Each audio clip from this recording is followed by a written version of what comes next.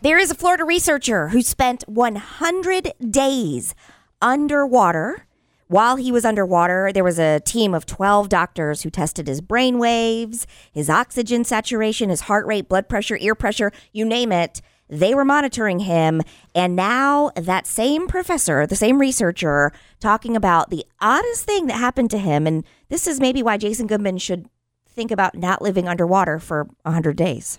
Astronauts grow about an inch to an inch and a half. I shrunk about a half an inch because astronauts are in tension, so they're basically being flung apart, and I'm being compressed together. Here I am, the tall guy, right? And I'm constantly scraping my head on the escape hatch on top.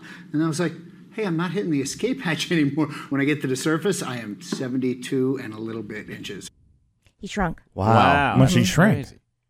I think By an inch and a half. Yeah, by half of an inch.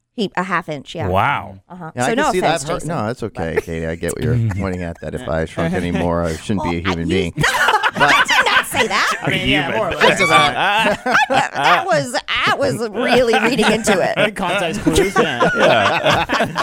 Shouldn't be human. No, but I've heard the astronauts actually get taller, which is kind of weird that it's Yeah. doing that to your body. I don't know if that's safe or not. I don't know. You know, as we get older, we shrink. Yeah. Because why? Because we're losing Well, there's bone gravity. density. I think so, and gravity. then gravity's constantly pushing down on you. Ain't If you're that the in truth? space where there's no gravity, there's nothing to force. So maybe Yeah. it's, you know. And maybe, Yeah. just maybe, that's why other things sag like breasts when you get older.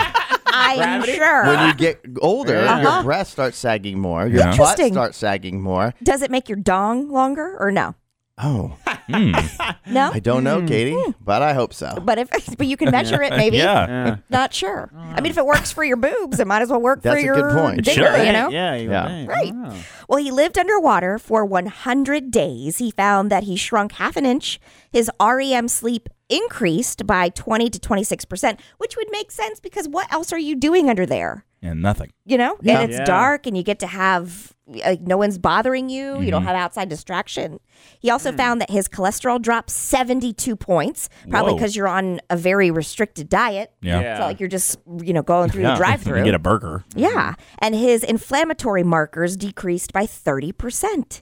So if you want to do all those things, you want to have better health, just go live underwater So for 100 Matt days. should live underwater then. That would be perfect for Matt. Good for your 'cause- cholesterol. Yeah, I got a half inch to spare. Yeah. Height wise. And you yeah. can, lose weight, have better Yeah. cholesterol, all this stuff. Why then. not? Yeah. Yeah. It'll be good. Yeah, sleep great. Can you imagine being underwater? Well, it was like that woman who 100 days. went into the cave she went in for 500 days. Yeah. Yeah. And when she came out, she had to have her, she was basically, what do you call it when, snowblind?